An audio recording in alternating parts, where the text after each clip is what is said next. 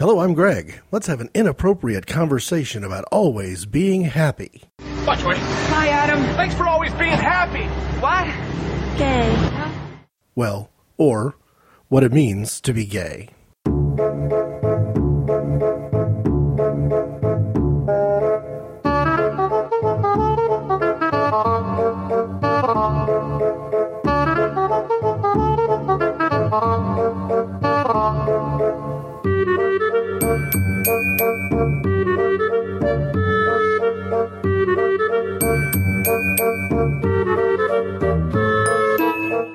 Are we getting hot? Yes. You live in Alaska, and the only way in and out of your place is by plane. And you definitely came here for food and supplies and to find a wife. Wow. That was right. Got goosebumps all over me. I'm clairvoyant, butthead. Well, why wouldn't you just go to Nome to get supplies and a wife? Isn't that a lot closer? Yeah, right. That's where you'd go to find girls. Gnome. He's gay, by the way. Well, good for you. Well, we try. I suppose I would have to call the film Blast from the Past, directed by Hugh Wilson, a guilty pleasure. I don't do that because I personally feel that there's anything to be guilty over, but I know that it's probably not as critically acclaimed as it could be, is held in what I would consider to be very much an in-the-middle esteem by both critics and audiences alike. But from my perspective, it was a delightful first watch with strong performances by Christopher Walken, Sissy Spacek, and Alicia Silverstone and Dave Foley, and what you might expect from Brendan Fraser. I don't criticize Fraser for being consistently in movies like Encino Man or California Man or Dudley Do-Right. It seems to be his shtick. I don't believe he deserves any great acting accolades for consistently playing those types of roles. But nowhere does it work better than in Blast from the Past, which is a movie about a family that goes into a fallout shelter right at the onset of the Cuban Missile Crisis and doesn't emerge for 35 years, when their son, who was born shortly after they went down under, sees the world for the first time. And everything on rewatching after that initial setup, so after maybe the first 25 minutes of who they are and why they're in the bomb shelter and how was he educated, once you know all that stuff, that he was basically raised by his two parents with their conservative values, seeing only reruns or previously recorded tapes of the Honeymooners and stuff like that as his television, and now tries to interact with what is our modern world. There's a lot of comic payoff from that point forward, and even the cliches seem to be done so intentionally. You can't name that particular lead character Adam and have him meet a girl that he falls in love with and name her Eve without having all the jokes being pretty much set up in advance. The scene that I played in the very beginning is from near the end of the film when Adam thinks he's saying goodbye to everybody forever and on the run from authorities, thanks the Troy character, played by Dave Foley, for always being happy. And the clip that I played right after the theme music was the setup for that, much earlier in the film, not long after he meets Troy for the first time. In the course of conversation, Eve tells Adam that Troy is gay.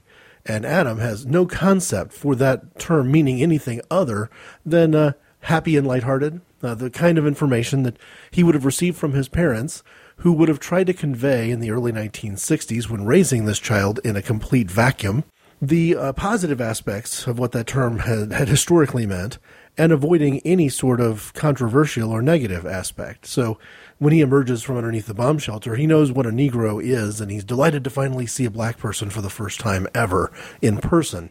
But he has no idea what gay means. So when he's informed that Troy is in fact gay, Brendan Fraser's character Adam leans in and says, "Well, good for you." And that's kind of the sort of setup that I'd like to bring to the play here, to say, you know what, this is a conversation where I'm going to fumble. And I'm going to fumble for several reasons. First, it can't be done in the time span I'm going to give myself. So for 2 weeks in a row, I'm talking about something that is controversial and complex to such a degree that this may be little more than laying a foundation for future inappropriate conversations, and most likely conversations that will come in the next calendar year. So in that respect, there's no way to do this topic justice. But the other problem that I'm going to have is I don't bring any personal experience to this. If one of the things I think that I'm relatively good at is being a personal storyteller, somebody who has a great memory of things that have happened in the past and can tell the story again. In this case, I have no memories that apply. This is one of those cases where, not being part of what we would call the religious right in America, I have to do a little bit of guessing, provide a little bit of supposition for what I think the political viewpoint is over there, but also not being gay. Being as straight as you can get, I would imagine, would be the way someone would describe me based on the way I've lived my life and my relationship with my wife. I don't have anything to offer there either. I don't have any recollection. I don't have any personal stories. And being a Christian, and kind of in the political middle of these two poles, perhaps more than any other issue, being smack dab in the middle of all this, I probably don't have a lot of information that I've been given from people who, when they take a polarized position and say, well, hey, we're part of this movement, we're part of the gay rights movement, or we're part of the religious right in America, they're not going to give me a lot of inside information because I am too close to being the enemy to be trusted. And that's true, again, I would say equally on both sides of this particular issue. Not long ago, I named a man named Hank Hanegraaff as a different drummer, and I did so acknowledging a couple of things right up front. First off, he and I don't agree necessarily on a lot of political issues. That he, I think, does a fantastic service by standing up to aberrant Christian views. He does reel in Christian extremism on a weekly basis in his talk show, the Bible Answer Man radio broadcast, which I would describe as being nearly nationwide. Having said that, I think that if I were to call him up and say, hey, I've got questions on this issue, I'm trying to find my way here. Jesus said absolutely nothing about homosexuality in his lifetime. I believe that Jesus is God. I believe that he was in constant communication with God the Father. I believe that God the Almighty, the Father of the Trinity, who had lots of things to say and do related to things that we interpret in our modern age to be a response to homosexuality in the Old Testament, didn't make a point of it with Jesus in the New Testament either. And despite the fact that you see writers like John and Paul quoting Old Testament law with regard to the issue of homosexuality, it's an interesting gap to me that Jesus had, really nothing to say. Did not view that as a priority. Instead, wanted his followers going out into the world and making disciples of Christ by sharing his truth with others as a good news gospel message, and following Jesus' example of going into places where the politically correct religious leaders of the time, the Pharisees in particular, said he should not go. So let me kick this thing off with a quick look over to the right and saying, hey, I'm going to offer a controversial idea. It's one that I'm willing to back down from a little bit, but not a lot.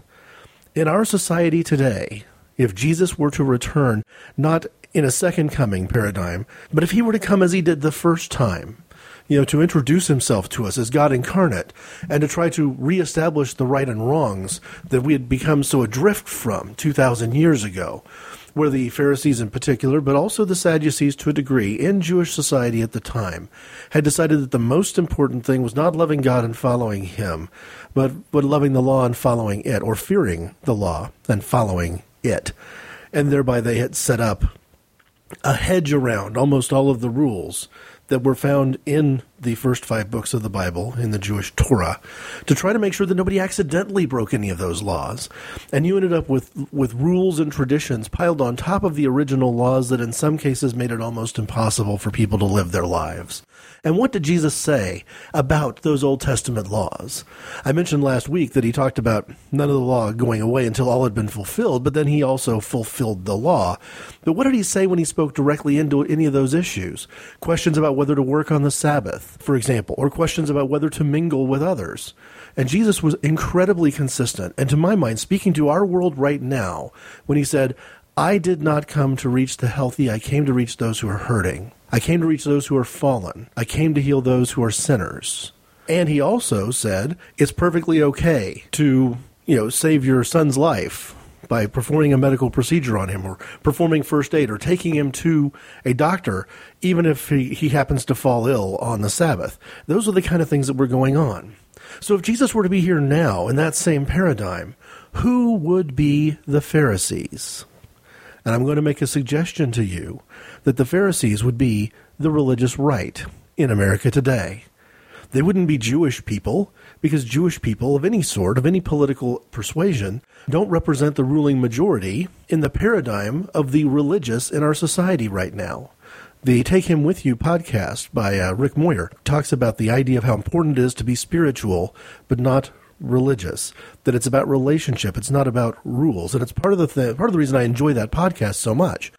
I've heard, the Bible Answer Man show, Hank Hanegraaff, talk about how important it is to speak the truth to people, that there are physical dangers in engaging in a homosexual lifestyle, at least a male homosexual lifestyle, and that there are other reasons why it may be good, decent, and kind to speak to people who feel that they are genuinely bisexual or genuinely confused about their sexuality and want to know which course to go on, that it may be very genuinely loving to quote chapter and verse and to suggest that there's a path that might be preferable, at least for my personal life. But on the other hand, a lot of that is quoted as chapter and verse. So I want to specifically call out the recent event of a show that the Bible Answer Man broadcast did with a guest speaker, a man named Joe Dallas, who was engaged in some of the rescue sort of activities. Rescue from homosexuality, I suppose, would be the way you'd word it. We'll get to that topic here in just a minute. But the first half of the program was all with a lot of rhetoric about gay rights versus religious right, us versus them conversation. And to me, that was wrong. And that's one of the things about that particular different drummer that I have issues with. But I'll tell you why I still feel comfortable with him in the menu of people that I listen to, knowing that I can ferret out the good from the bad, know that I can ferret out the scripture from the politics. Later on in the show, when the phone lines opened up and callers who listen to the radio broadcast call in and ask questions, he got this question from somebody which really just riveted me. It stopped me in my tracks because it was exactly, despite the fact that it was a horrifying question, I'll share it in just a second, it was exactly the right thing for this particular set of broadcasters to hear at that moment. Because having gone through, again, 15, 20, 30 minutes of discussing what to do about the problem and essentially discussing ways to marginalize homosexual influence in society when it comes to decisions about equal opportunity. A caller calls up and says, hey, you know what? I run a small business in Arkansas. I'm not going to imitate the accent. I probably could, but I'm not going to. I run a small business in Arkansas, and I've got this opening, and I've got an applicant who is perfect for the job. There's just no doubt that this guy can do the job. But he's gay, and I don't think I should hire him. What do you think? I was mortified. Just at the very Q&A that was going on, the fact that the question would get raised. Because to me, I'm not necessarily going to go so far as describing the question itself as criminal, but there's something seriously wrong with the mindset behind it. And the good news is that the host of the show, the Bible Answer Man himself, gave what I thought was the right answer to a certain degree. He said, hang on a second, you're thinking wrong here. We're supposed to be interacting with people. We're supposed to be shining a light on a hill. We're supposed to be representing Christ to others. And that kind of attitude that says, well, because you have a certain part of your life that I disagree with, you can't be interacting with me is completely wrong. And he spoke fairly eloquently against what he calls the we-they siege mentality of us versus them. The irony is, of course, that the us versus them was in some ways inspired by the first part of the conversation. And that it's a little bit of a tricky thing to manage a strong political position that says that group is wrong and this group is right, when in my mind, both groups have some issues, with the notion that you can then turn around and tell a small businessman that he's being prejudiced against others. If he's being prejudiced against others on the basis of their sexual orientation, and if that is completely inappropriate and not a Christian response to the issue, statements, by the way, that I totally agree with, then you've just agreed with a ton of what the quote-unquote gay rights agenda is all about. So I think this is one of those things where we have two groups that if you talk to the moral behind them, if you get to the ethical conversation, and you get all the anger out of it, you get all the name-calling out of it, and maybe if you did it just sort of as a totally blind test, where neither person could see the other or hear the other's voice or get any visual cues from how somebody dresses, and just, find a way to completely neutralize everything down to what is it you believe. You probably have two groups here who believe that all men are created equal. You probably have two groups here who believe that no one should be bullied, that no one should be discriminated against, that no one should be the victim of any sort of anger or hatred or retaliation, that we shouldn't make assumptions about people based on how they dress or how they look, and that a person's private life is their own, that we don't have the right to be inside their bedroom critiquing and second-guessing anything that they may do, whether they're alone or with another person or not. That you might get a lot of agreement there, but the agreement completely breaks down when all of the other emotions come into it. And a lot of this stuff is simply a matter of people letting their emotions think for them and not their principles. Because the Bible Answer Man told this caller directly, if this is the right person for the job, you should hire him. Now, he took it a step further and said some things that I think are very dangerous, like, your ability to share your witness is going to be enhanced by this person being in your presence. I don't think that the workplace is an appropriate place for an employer to impose his will upon his employees. It doesn't mean that you have to hide the fact that you're a Christian. It doesn't mean that you have to hide your convictions. That is one thing to show who you are. It is quite another thing to preach to people who have a relationship with you that gives them no choice but to listen. And I think that was a very fine line that didn't get walked all that well. But I did think that it was an interesting dichotomy to me that the host of this show, who typically does pretty good work, especially when it comes to biblical interpretation, understood how wrong it was for us to have a prejudicial attitude toward people that would separate them based on what they do or who they are, and yet at the same time might end up being the kind of person who would have supported some of the laws that have been so controversial in recent years, including the one, I think it was Proposition 2 was the name of it, in Colorado a while back, which would have specifically put into that state's law the absolute right for somebody to refuse to hire somebody based on their supposition of what their sexual practices might be, or to put into law a very clear statement that hotels didn't have to check rooms to people, gas stations didn't have to sell gas to people, so forth and so on, that based on what you might do in the privacy of your own home, based on what people might guess you would do in the privacy of your own home, you don't even have to be right about your suppositions to exert that kind of prejudice. So that's kind of where I'm coming from, sitting here in the middle, that I really am not comfortable with what it means for us to be making all of these decisions based on things that we're assuming about people that frankly ought to be private to begin with. When you take a look at what it means to take some of these things to their logical extreme, I get very uncomfortable with the idea that anything humans can do can make somebody who is gay not gay. Hey, this is Harrison Ford. And when I'm not on a canal boat in the UK with my sexy other half, Ally McBeal, I'm listening to Here Goes Nothing on the Simply Shit, where'd she go? Oh, it's okay. She just turned sideways. I thought you'd fallen through a crack in the deck. Again.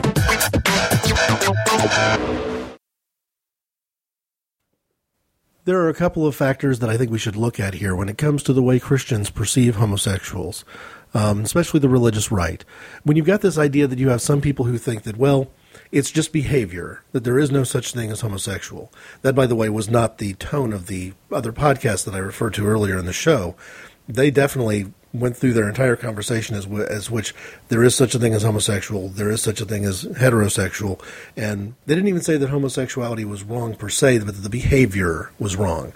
So the one guy who was the guest on the show seems to have a ministry built around the idea of taking people who are gay and simply stopping them from behaving that way. Seemed to be the notion. And this is where I get a little bit uncomfortable, because I do not want to use terms like brainwashing. But I don't know what other term to use for some of that besides maybe the concept of retraining.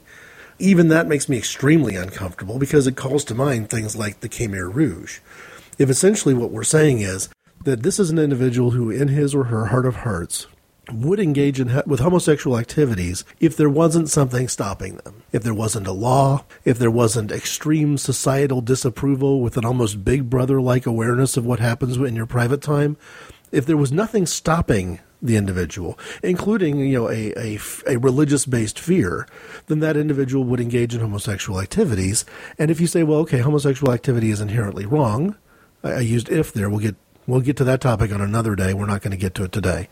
But if you start with the assumption that homosexual behavior is inherently wrong, and all you've done is curtail the behavior, once again, we have a Christian misunderstanding of what Jesus had to teach. Because essentially, Jesus wants the hearts of people. Jesus wants the hearts of people, not necessarily the correct set of behaviors. If somebody is doing the correct set of behaviors, born out of nothing more than fear, and not a genuine love of God, you haven't changed anything. You haven't saved anybody's soul. You haven't corrected anybody's behavior. You've accomplished absolutely nothing. But you know what? Perhaps when I look over to the religious right and I try to assess my biggest issues with them on this question of homosexuality, that's my biggest problem, is that it's not necessarily a political approach born of the idea that there is no such thing as homosexuality. You hear that talk. You hear that talk all the time. And I've spoken my mind on this. If you go to the website at http://inappropriateconversations.podbean.com and click on the category for articles, there's an article that I put out there on April 18th of 2010 that kind of puts my perspective on the question of whether or not this is choice-based behavior or not. That in my mind, to be homosexual is something. And if we simplify this to make it easier to speak to, let's just simplify the topic and let's remove notions of bisexuality out of the mix. Let's remove notions of voluntary religious celibacy out of the mix. So I'm not talking about the Catholic priesthood. I'm not talking about bisexuality. Let's make it very simple. That there's something we're calling straight and there's something we're calling gay. And in my mind, two things are true. First, the something we're calling gay is not a choice. And second, the moral distinction that you might make if you were a politically active Christian is not genuinely the behavior. Let me make that statement again because I think we miss it sometimes. I don't think that your average Christian is any more comfortable with somebody who believes they are gay but has voluntarily decided not to have any sex with anybody ever. They're not any more comfortable with that person than they would be with somebody who's leading a gay lifestyle in the privacy of their home. And that's something that as Christians I think we have to answer for. That we can talk about this thing just being a behavior, but I don't think we're being honest with ourselves. That caller from Arkansas who asked the Bible Answer Man a question, he was going to be just as uncomfortable if this person was still a gay man, identifying himself as a gay man, but leading a voluntarily celibate lifestyle. He still would have had the same question about whether it was okay to hire him. And again, to be fair to Hank Hanegraaff said it is perfectly okay to hire him and you shouldn't be prejudiced against people. But is the prejudice that this man was speaking based solely on what this person he doesn't know really may or may not do in the privacy of his home? Or was it based on who this person thinks he is? And then you start getting into the question of, well, maybe there's no such thing as homosexuality and this person isn't who he thinks he is. He's just really, really confused. And I don't buy that. In the Boiling Point episode, early on, the one where I named John Stewart as a different drummer, I talk a little bit about this, and I won't repeat myself here, but if you're a Christian who believes that this is all just a choice, that there isn't anything inherently inside a person that dictates kind of where their sexual attraction is, and I'm not even talking genetics, I'm just talking subconscious, either superego or the collective unconscious. If you think there's nothing there and that it's all 100% choice, great. Tell me about the time that you chose voluntarily to resist the real and powerful temptation to engage in a homosexual sexual relationship with somebody. Because it can't be a choice if you've never been tempted by it.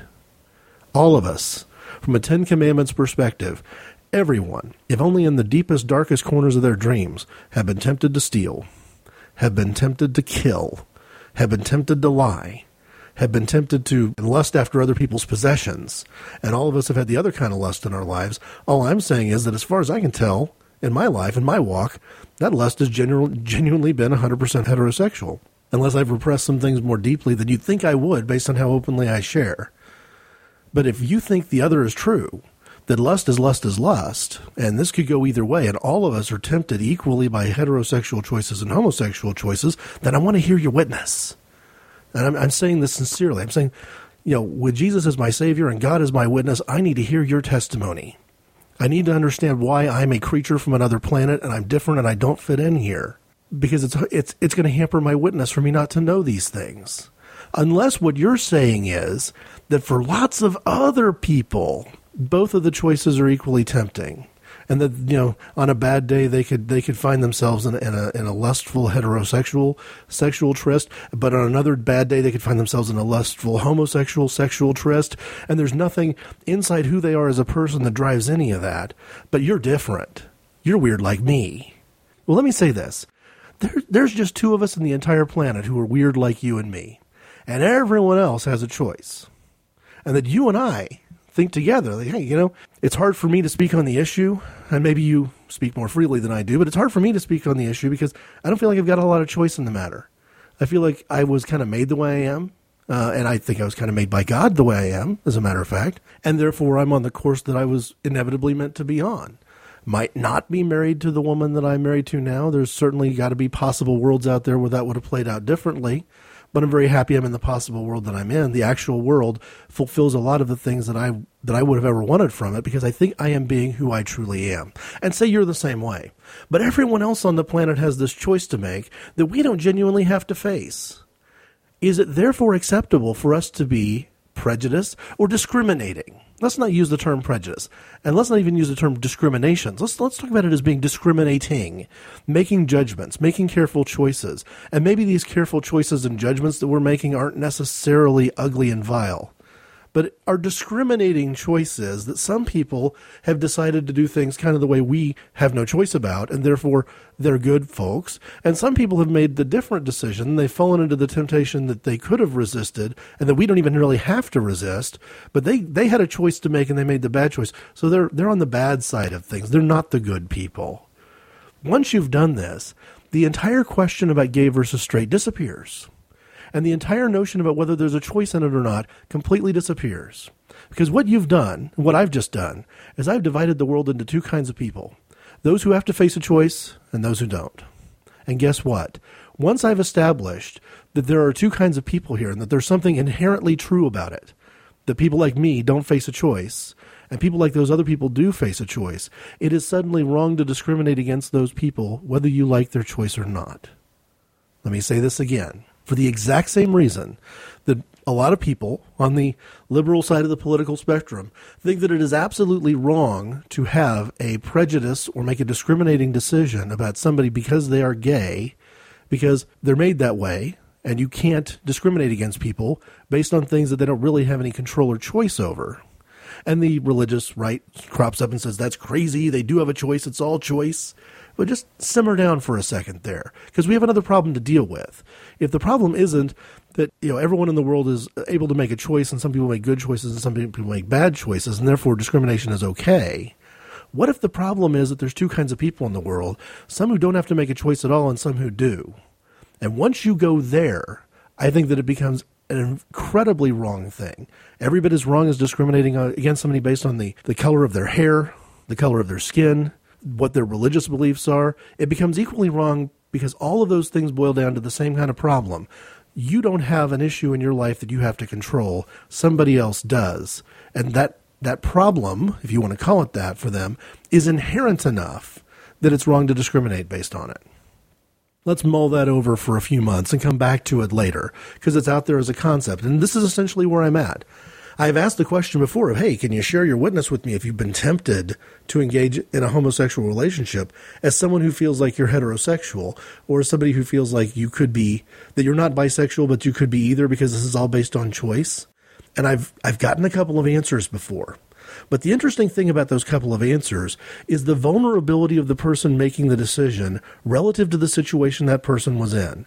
I have never gotten an answer from somebody who said, yes, as a fully functioning, mentally healthy, completely strong adult, in a situation where I had the power and control over what I was doing, and I faced a choice that was incredibly tempting, and I decided to do either the quote-unquote right thing or the quote-unquote wrong thing, I was completely within my power. I've yet to find a single adult Christian, heterosexual, politically active conservative who is willing to tell me that as an adult Christian, completely in control of their faculties, they were genuinely tempted to engage in homosexual relationships, and they were able to resist it for this, that, or the other reason. Now, part of the reason that's never happened is that there's a lot of prejudice there. I mean, most people know where I'm heading with this. I'm going to kind of come along here in a second and say that even if you're a homosexual who has been persuaded through some sort of retraining to never engage in any sexual activity whatsoever, I still have a problem with that. In my mind, you're still a homosexual person. You're just a homosexual person who's had some kind of psychological violence performed against you, perhaps. And I don't think that these hypothetical conservative Christian heterosexuals who are very tempted to live a gay lifestyle want to be considered to be latent homosexual. That for me to call them latent homosexuals who are living a Christian heterosexual life would probably offend them for some reason, and they don't want to be part of that club. So there's one. But the other thing is that the two people I can cite who sort of shared their story with me were all in a situation where they either were being bullied as kids, so they're in a junior high school environment where they're the the focus of some very intense psychological violence, if not physical violence, and the people who sheltered them from that violence happened to be people who were friends with each other because they had the common quality of being gay. And so now you're being tempted to join in a gay group, not being a gay person, at an age when your hormones are running wild, and you're trying to find a way to shelter yourself from the storm of some intense violence. I don't think that's the kind of example that we would want to use as a laboratory for whether we can make decisions about what really does and doesn't happen out there. The other one was very similar, except it was an individual who was extremely lonely and extremely depressed and had graduated from high school and was in that college era. Either way, you're dealing with somebody where those other factors can account for the confusion. And if you eliminate those two testimonials as examples of confusion, everyone else you deal with who can have this story to tell is either somebody who is either bisexual, which we're leaving out of the question for now, or somebody who is homosexual and is only pretending to be straight. I guess what I'm saying is this, that even if you do not believe that there is a genetic difference between gay and straight, there is a fundamental difference between gay and straight, and that fundamental difference does not give you any moral room to be prejudiced against somebody for being different than you. I had a conversation last year about this particular topic.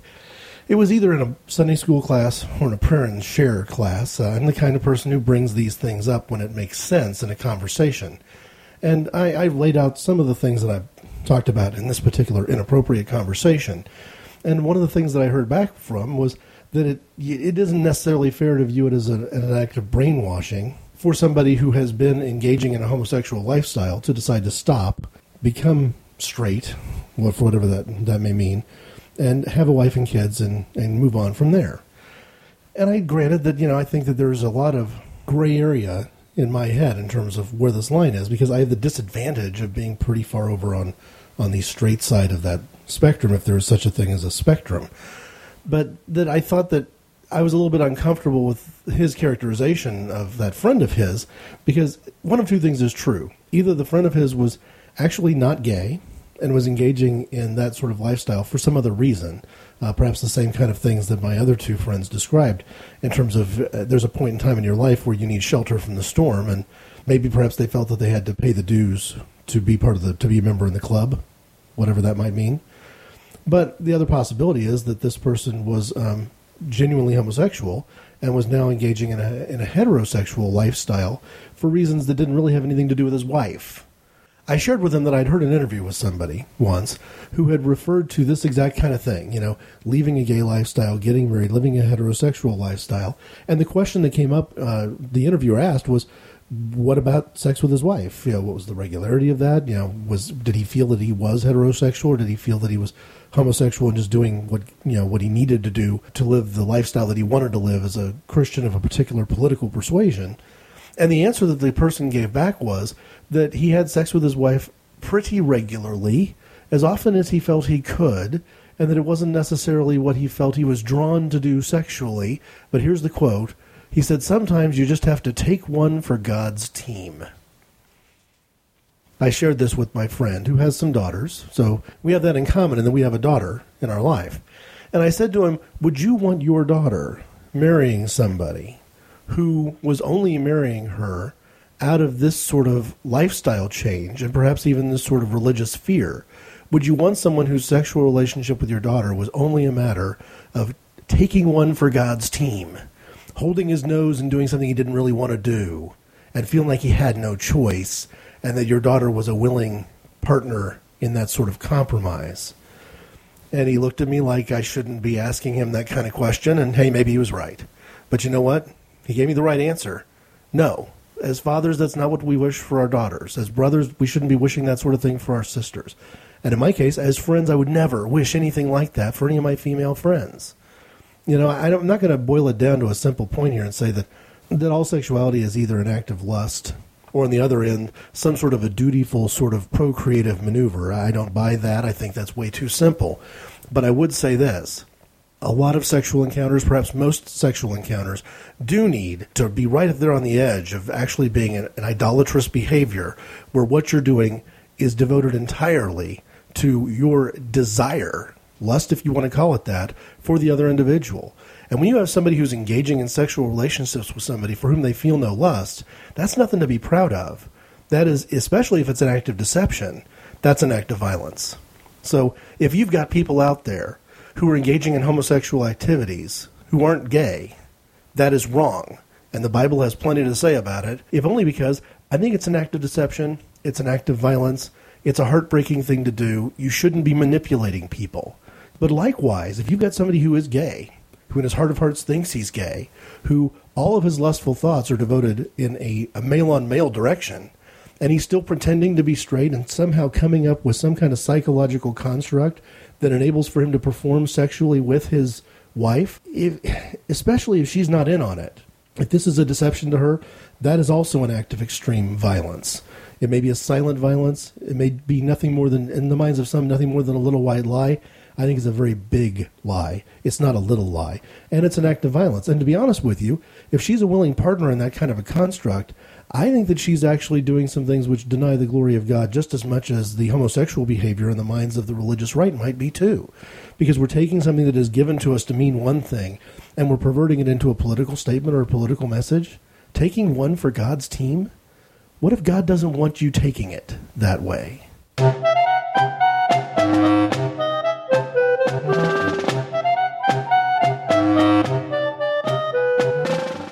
The topic of latent homosexuality gives me an entree to talk about our different drummer this week, and I feel a little bit bad about bringing up the different drummers, plural, Joel and Ethan Coen, in the context of just the question of latent homosexuality. It seems dismissive. I'd originally thought that I might talk about these guys when I was dealing with some of those time-based questions, anything related to possible world theory or an overview of the decades, because these directors have done a marvelous job of taking us into times and places which most filmmakers over the course of history don't really view as all that enticing. When you think about the films that these men have made, they're not going back into the heyday of the Civil War or the formation of America or necessarily the triumphant return from World War II. They are still nevertheless making period pictures that go back to a point in time, capture the essence of that moment, and use the opportunities presented by the limitations and the things that are different then to really drive their storytelling. For me, one of my favorites is No Country for Old Men. If you set the film No Country for Old Men anywhere near the present day, it's an incredibly short film. Hunter, out on the prairie, shoots an animal, doesn't kill it, tracks it down, finds a drug deal, pulls out his cell phone, dials 911, roll credits. It needs to be in 1979 to 1982. It needs to be in that time frame to be at a point in time where the temptation that this particular character faced was genuine. It needed to be a real, genuine temptation. And today, it's too easy for us to skirt past that and say, well, I would have walked away from the money. You might walk away from the money if you've called the authorities and sort of shut the door on the choice. But if you're still going to be out on the range trying to track a wounded animal, the choice is still out there. So I think No Country for Old Men in many ways is a brilliant film. It's decried by some as being incredibly violent and pointlessly violent. And it's decried by others for having an ending that doesn't pay off with the big violent conclusion. But you know what? I think that as Christians, I take a lot of comfort in, from time to time, seeing a film that puts evil on the screen the way evil needs to be shown. That evil is a temptation. That it makes a heads I win, tails you lose bargain with us. That the temptations are real and the consequences are just as real. So I really enjoy that, and I think that there's nothing wrong with violence being shown on the screen if violence drives home this notion that there's good and evil out there. I also really enjoyed the ending because the ending of the film reminded me of Ingmar Bergman's Faith trilogy. To me, the connection between Through a Glass Darkly, the early 60s Bergman film, and No Country for Old Men is blazingly clear. I wouldn't argue with somebody who didn't see the connection and didn't find it to be as clear to them, but for me, it's right there in front of me, and it really resonates because the conclusion of Through a Glass Darkly is probably my favorite 5 minutes in all of Bergman's work. And to the degree that No Country for Old Men might have disappointed, and that we didn't get a shootout with all the Mexicans and all the sheriff's officers and everyone else involved in the same time, and whatever people might have dreamed a movie like that could end like, I really thought the ending was personal and, in my mind, completely religious. This is not to say that I'm citing the Coen brothers as directors because their films are religious. I don't think that that's a claim that I would be willing to make. What I'm going to credit them for is that their films are incredibly varied, and they've gone from genre to genre, maintaining a consistently high level of quality throughout. Here's just a quick walk through the history of the Coen brothers as directors. Blood Simple started in 1984, followed by Raising Arizona, Miller's Crossing, Barton Fink. When you get to Barton Fink, you get the first time that we've seen back-to-back films from them in short succession. They tend to spend some time with their movies. The first 2 or 3 they did, having a couple, 3 years between them. After Barton Fink, in fact, after Miller's Crossing and Barton Fink back-to-back, I'm sure people were expecting more of the same from the Coen brothers, but they come up with The Hudsucker Proxy, which as a comedy I prefer to Raising Arizona. So you've got this mix of dramatic and violent and crime stories with the surrealist story of Barton Fink, now back to comedy, and Fargo, where the comedy and the drama, in my mind, mixed together quite a bit, followed by The Big Lebowski. Most people I know who are really, really fans of the Coen brothers really love Oh Brother, Where Art Thou? I'm not one of them. I'm fine with the movie. I don't think that it rings the bell. Of all the different retellings of The Odyssey that I've seen, this one doesn't rate up there as the best. But, it's a seminal film for them, followed by The Man Who Wasn't There. I'm going to spend the balance of this show, I believe, talking about The Man Who Wasn't There. So if you can think of any reason why, I'd want to cite the Coen brothers on this particular Always Being Happy show, and then go to The Man Who Wasn't There to discuss it. You might be able to get ahead of me, and you might find that the conversation is rewarding. The Man Who Wasn't There, by the way, is a fantastic film. Perhaps my second or third favorite of all the Coen brothers' work, and to me criminally underrated. It's worth seeing if you haven't seen it. That was followed by Intolerable Cruelty, which will be the next Coen brothers movie I've seen. I haven't seen it yet, but I've got a copy and it's ready to watch. The Lady Killers, I also haven't seen. I've yet to meet anybody who suggests that I should be in a hurry to do so. They contributed to an anthology film and also a documentary, but in and around there, the most recent work they've done is No Country for Old Men, Burn After Reading, A Serious Man, and the upcoming release, True Grit. So that is the Coen brothers' legacy in film. A couple of things that I like about it: there's no clear genre here. If at some point they do a true science fiction film, not just the hints at callback 50s sci-fi that you see in The Man Who Wasn't There, it'll be perhaps their first genuine venture into that genre. But if you consider broadly films like Miller's Crossing, Blood Simple, and The Man Who Wasn't There to be film noir, those are balanced out by screwball comedies like The Hudsucker Proxy and Intolerable Cruelty, with remakes of classic films like The Lady Killers and True Grit. Moral and religious storytelling, which is what I consider No Country for Old Men, and definitely A Serious Man, which many have described as being the Book of Job, told again in a 1960s suburban America sort of a setting. And, of course, their reinterpretation of classics like The Odyssey in Oh Brother, Where Art Thou? This is a wide and varied palette. So oddly enough, if you go to a Coen brothers movie, you kind of know what you're going to get when it comes to the quality of filmmaking and the stylistic decisions made by filmmakers, but you absolutely have no clue what you might get from a genre. Evidence there is that the next one, if they make it the way I think they're going to be a genuine Western. So, the Coen brothers have done a lot to make me think about questions of sexual ethics, and no better than the one that's presented to us in The Man Who Wasn't There.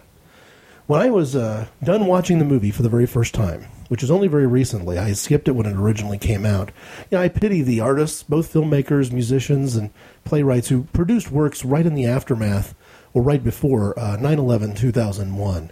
There are things in that 2001 period of time that I know I missed because my attention was completely distracted away from things like movies at that time. So I only recently saw The Man Who Wasn't There. But my first move was to say this is an interesting enough film. Not even particularly as film noir, but interesting enough for some of the characterizations that I saw that I wanted to see what other critics had to say about it. And so I went to the World Wide Web and I typed in The Man Who Wasn't There, Coen, Latent Homosexual, and looked for movie reviews. Looked for people who were going to be discussing the issues that I had just seen on screen. And I had a devil of a time finding anyone who had anything to say about the issue. So let's talk a little bit about the film. And The Man Who Wasn't There, Billy Bob Thornton plays the man, Ed Crane, who is married to a woman that is perhaps the more vibrant and dominant of the two in their relationship. She works as an accountant or bookkeeper in the local department store that is owned by a man who married into that department store. So his entire livelihood comes from being the husband of the woman who's wealthy. And Ed Crane's wife is cheating on him. She's sleeping with the boss at work, And Ed Crane describes himself as being indifferent to that. He's neither here nor there. Doesn't necessarily like it, but what's he going to do? Right? That's kind of the attitude. Not a lot of jealousy, and certainly not a lot of sexual jealousy coming out of Ed Crane as a character. However, when the opportunity rises to make some quick cash and kind of join in a business venture with a man from out of town, Ed Crane decides one of the ways he can raise the money is to blackmail the man his wife is cheating on him with. And from there, the plot takes off and things get out of control. The one scene, though, that really turned the film for me and made me look at the character as somebody other than just sort of a kind of a totally timid and withdrawn person. There's a moment in The Man Who Wasn't There when John Polito, who plays the salesman who entices Ed Crane to get involved in a dry cleaning business, but needs $10,000 quickly to raise the capital to make it happen. They're having a conversation in the man's hotel room. And why wouldn't you? He's a salesman, he's from out of town, he's going to be in a hotel. Ed Crane doesn't want to have this kind of conversation in his barbershop where he works or at his home. He needs this to be quiet. He wants to do this on the side because his revenge, I suppose, against his wife for cheating on him sexually on the side is to come up with a business on the side which will provide him security no matter what happens in her situation. There's a moment when the two men agree that they are going to do the deal together, and then within the next few days, Ed Crane will produce the $10,000, money that he's going to get via blackmail, of course.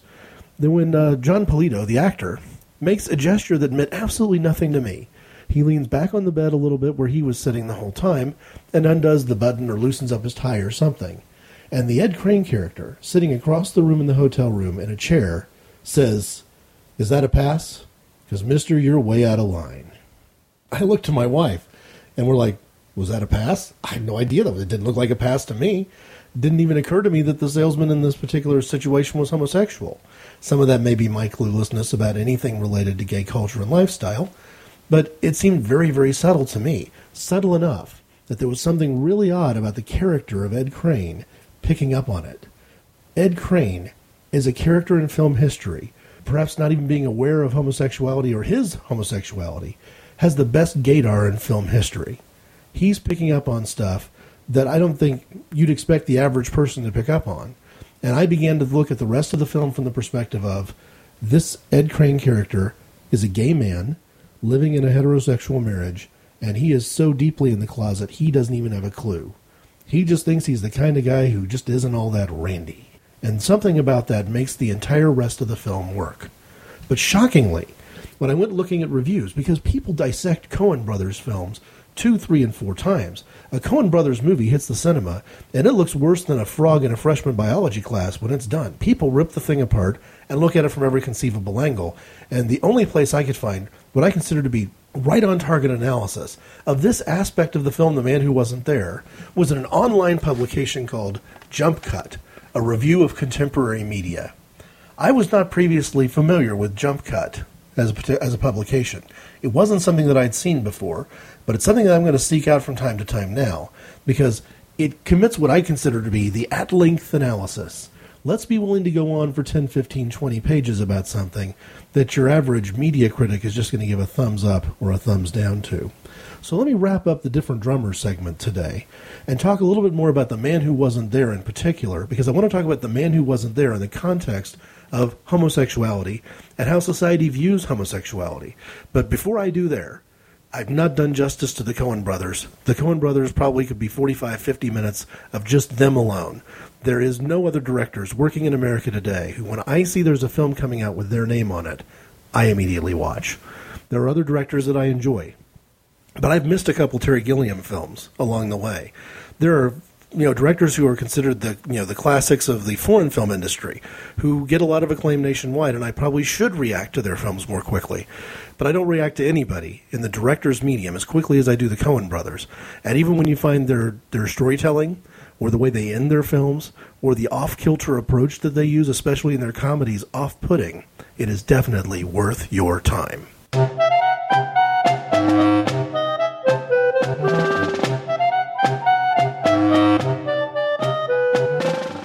Maybe people were just indifferent to the film The Man Who Wasn't There. Coming on the heels of movies like Fargo, The Big Lebowski, and Oh Brother, Where Art Thou, perhaps it just didn't resonate with people in the same way. I don't know. Or maybe I'm seeing something in the film that only a couple of other critics in the world are seeing. I'm going to present the case, though. The article that I'm going to refer to written by Vincent Brooke and Alan Campbell, is called Pansies Don't Float, Gay Representability, Film Noir, and the Man Who Wasn't There.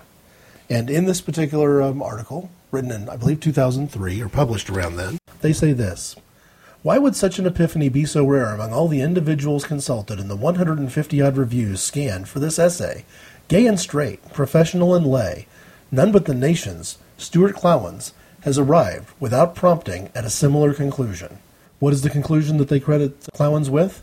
Well, the same conclusion that I'm drawing, that Ed Crane is presented as a deeply closeted, latent homosexual. And the fact that the original running title of The Man Who Wasn't There was called Pansies Don't Float might give you an indication that the Coen brothers, were not completely unaware of this aspect themselves. Here's just a few examples that they list in a detailed analysis. The magazine which Ed Crane has written for his account of his tragic events, the storytelling that frames it, is described as a men's magazine. And a copy of this magazine is shown briefly near the end. It's called Muscle Power. Crane's boss and brother-in-law, Frank, shouts 3 times in court, "What kind of man are you?"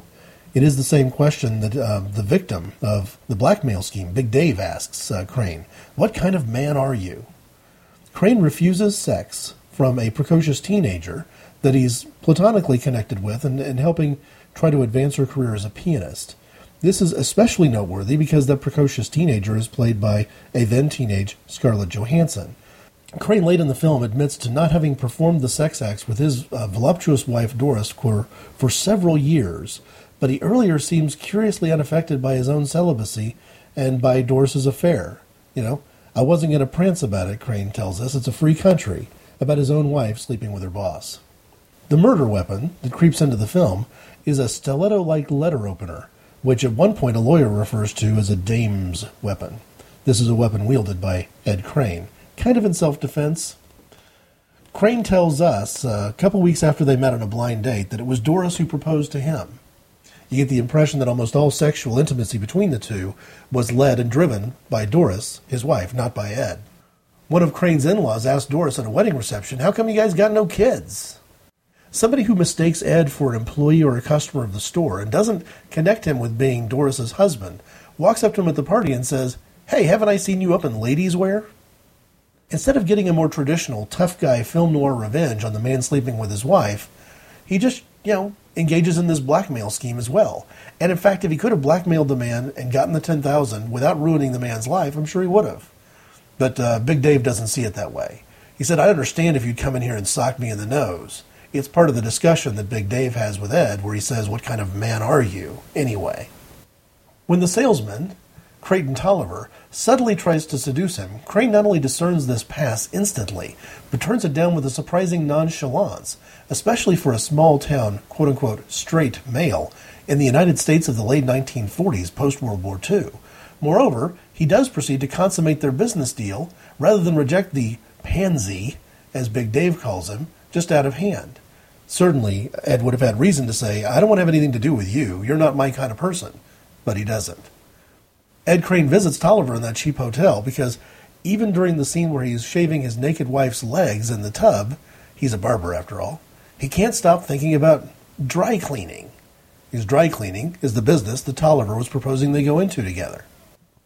There are other instances. There's probably a handful of other instances here of things that would call to mind the idea that perhaps Ed Crane is a closeted homosexual and perhaps completely indifferent or unaware of his homosexuality, and that some of that indifference is a driving force behind his relationship with his wife, his relationship with the other men in the storyline, both his wife's brother with whom he works, and his wife's boss whom he blackmails. It's in the course of this particular line of storytelling that the thing that jumps out at me, and the reason it connects to our topic today, the topic of whether being gay is being happy all the time or not, or what it is to be gay, or more specifically, what the religious right has a problem with. And I think it comes down to this. No one who looks intelligently and analytically at the issue of gay rights in America is going to come to the conclusion that being gay is a new thing. It's funny that you hear this kind of talk every now and then, that until 1960-something, this was all better than it is now, or this wasn't an issue back then. And yet the same people who say that go all the way back to the book of Genesis as the first citation of homosexual behavior. How can homosexuality have existed at the very dawn of man in their minds when there was only a few thousand people on the planet, and yet it'd be brand new in 1963. How can that possibly be true? So people who think clearly about the issue know that homosexuality has always been with us, and that homosexuality has been with us since such an early point in time that it only makes sense when the world's population balloons and explodes the way it has in the past few centuries, that you're going to have a lot more people on the planet, and therefore you're going to have a lot more gay people on the planet. It really isn't a question of the existence of homosexuality or not. It really isn't the question that we kind of batted around earlier about whether it's a behavior thing or a choice thing or not. The real question comes down to this. The religious right doesn't want a world where there are no gays. They know that that's probably an unreasonable request. I'm not even sure the religious right is even all that focused on a world where there's no homosexual behavior at all. Certainly, they would have to be incredibly naive to think that we're going to have a world one day where no one thinks homosexual thoughts. No. What the religious right wants instead is very simple. They want homosexuality to be declared wrong, publicly vilified, and forced into the closet, violently if necessary. There's another kind of violence out there, a violence that says you are not who you think you are, a violence that says you do not have the right to be who you think you are. And that is the kind of violence that we're talking about. You know, another person from Arkansas, not this caller to the Bible Answer Man show, but somebody who at the time was on a school board in a small Arkansas school district, basically said that he not only was refusing to participate in any sort of anti-bullying movement, he wasn't going to wear a purple shirt on that day last month where people were wearing purple to speak out against the kind of bullying that has led to suicides, and in some cases, if you go back far enough in history, the kind of bullying that has also led to murder. If you think about it, you know, a man who would sacrifice himself for a cause surely would sacrifice others. Bullying doesn't always lead to the victim of the bullying finding himself in a life and death situation. Sometimes the bully ends up in a life or death situation. But there was a guy in Arkansas who refused to stand up and oppose this kind of bullying because in his mind, he was going to be happy when all the gays are dead. You can't tell me as a Christian that you believe that the religious right is being characterized unfairly when people are calling call-in shows to talk to hosts of radio programs to say, please tell me it's okay not to hire this guy because he's gay. Or when people who sit on the school board of small Arkansas school districts are saying that they look forward to the day when all the homosexuals are dead. There's a problem in our Christianity when we no longer understand the difference between reaching out to others in ministry and telling other people what to do and why they're wrong. Hi there, this is Rick Moyer, the host of the Take Him With You weekly podcast. My wife Amy and I talk every week about all sorts of cool, geeky things going on around our house. Plus, we have some positive words of encouragement, and then a subject every week that is sure to make you think a little bit and hopefully encourage you for the week to come. That's our goal. Visit us at takehimwithyou.com. You can also find us on iTunes. Just search for Take Him With You. I think you'll be pleasantly surprised. Thanks. A lot of this comes down to the false notion, the non-biblical notion, and I'm beginning to think maybe an anti-biblical notion, that as Christians we are called to love the sinner but hate the sin. You're not going to find that instruction in the Bible. You're not even going to find that example explicitly in the way Christ lived his life. The actual quote, which has become such a commonplace thing in our society, is from Mahatma Gandhi. I'm not even sure he was speaking on behalf of Hinduism, but that's a quote that is typically ascribed to him. We are called to love people as they are, to reach out to people genuinely, to share who we are genuinely. And you can't do that if you aren't engaging in open conversation and dialogue that is not intimidating and not violent and genuinely loving with people who may or may not be homosexual. But if you do know they're homosexual, it doesn't mean that you're somehow ruled out of interacting with them. It doesn't give you permission not to hire them or permission not to speak with them or permission not to give them a hotel room in your hotel or to serve them a meal or to pump gas if you're in Colorado or any other state in the country. Now, I think it's a good thing that Colorado law was struck down, but it was still there. That it's not hard to find 50% or more of the people in certain parts of our country who are willing to betray everything Christ told us he wanted us to do because their prejudice is more important than their ministry. How sad. I have a closing thought on this that I won't take any time to explain because I think that this is the right point. When talking about the love the sinner and hate the sin situation, a few years ago, July of 2005, I got an online blog from somebody named Richard Chappell, Chappell. So, could be Chappell, could be Chappelle. writing in a website called philosophyetc.net and speaking as an atheist. He was talking about the difference between the way Christians react, particularly to homosexuality, where we have this notion that we can be genuinely open to you and deny who it is you think you are at the same time. But he raises kind of self-introspectively, as an atheist philosopher, that maybe the same thing happens toward Christians or some religious types as well. So I'm going to let him have the last word today. This is Richard Chappell. It's interesting to note the formal parallel with the Christian favorite, love the sinner, hate the sin. For us militant atheists, speaking as Richard Chappell, it becomes something more like love the religious, hate the religion. This parallel raises some interesting challenges for both sides. Firstly, it makes one wonder why Christians are so prone to the conflation. If the sinner-sin distinction is so important and familiar to them, why do they have so much trouble recognizing it when they're on the receiving end? Very puzzling. Of course, speaking as Greg, I would say the reason they don't recognize it is that it's a false distinction all along, and that the Holy Spirit isn't speaking to that question of sinner-sin distinction. Back to Richard Chappell. As for atheists, well, it really should give us pause. We can't stand that love the sinner nonsense. We typically think that it's an insincere excuse from homophobes who don't want to admit their bigotry. Or, even if sincere, how can you genuinely respect, let alone love, a person when you reject a central aspect of their personal identity, in a pop psychological, not necessarily philosophical sense? The difficulty here is that for some people, their religion is as centrally important in their lives as their sexuality. So if we hold that disrespecting homosexuality means disrespecting gay people, then aren't we also committed to holding that disrespecting Christianity means disrespecting Christians? I can't see any relevant formal difference that would allow me to deny this implication. But note that this applies not just to Christianity, but any beliefs that an individual cares deeply about. Astrology or other New Age rubbish springs to mind, as do political ideologies like communism, Nazism, etc. This presents us with 4 options, according to Chappell. 1. We could try to have more respect for all the idiotic and pernicious belief systems in the world. I'm not too tempted by this one, as you can probably tell. 2. We could deny that anyone is being disrespected after all. This would force us to respond more favorably towards sincere usages of the love the sinner slogan. 3. We could judge that the disrespect involved, though real, is justified in both cases by its role in public dialogue about values. This has similar practical implications to number 2.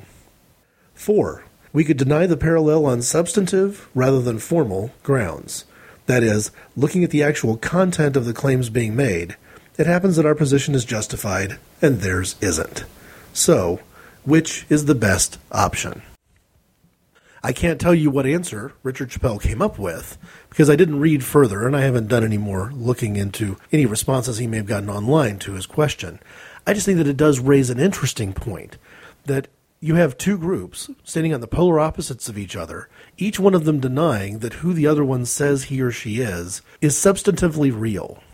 You have Christians who are saying that there is no such thing as homosexual, or if there is, it's just a choice, or if it's just a choice, yada, yada, yada.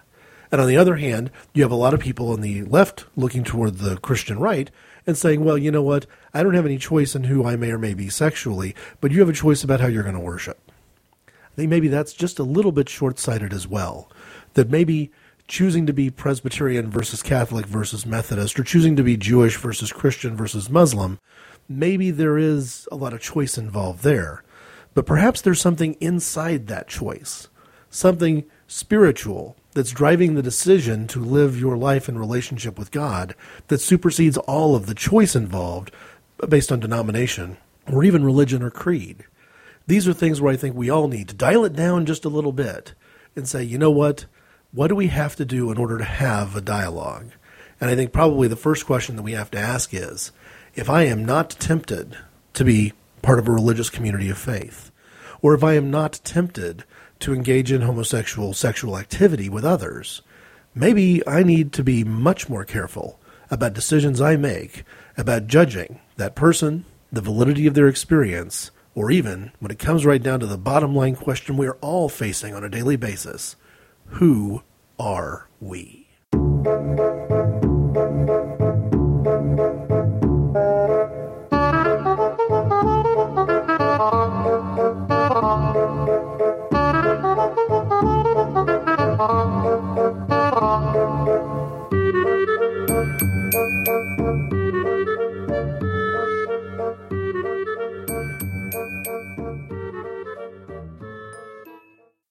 Music by Kevin MacLeod.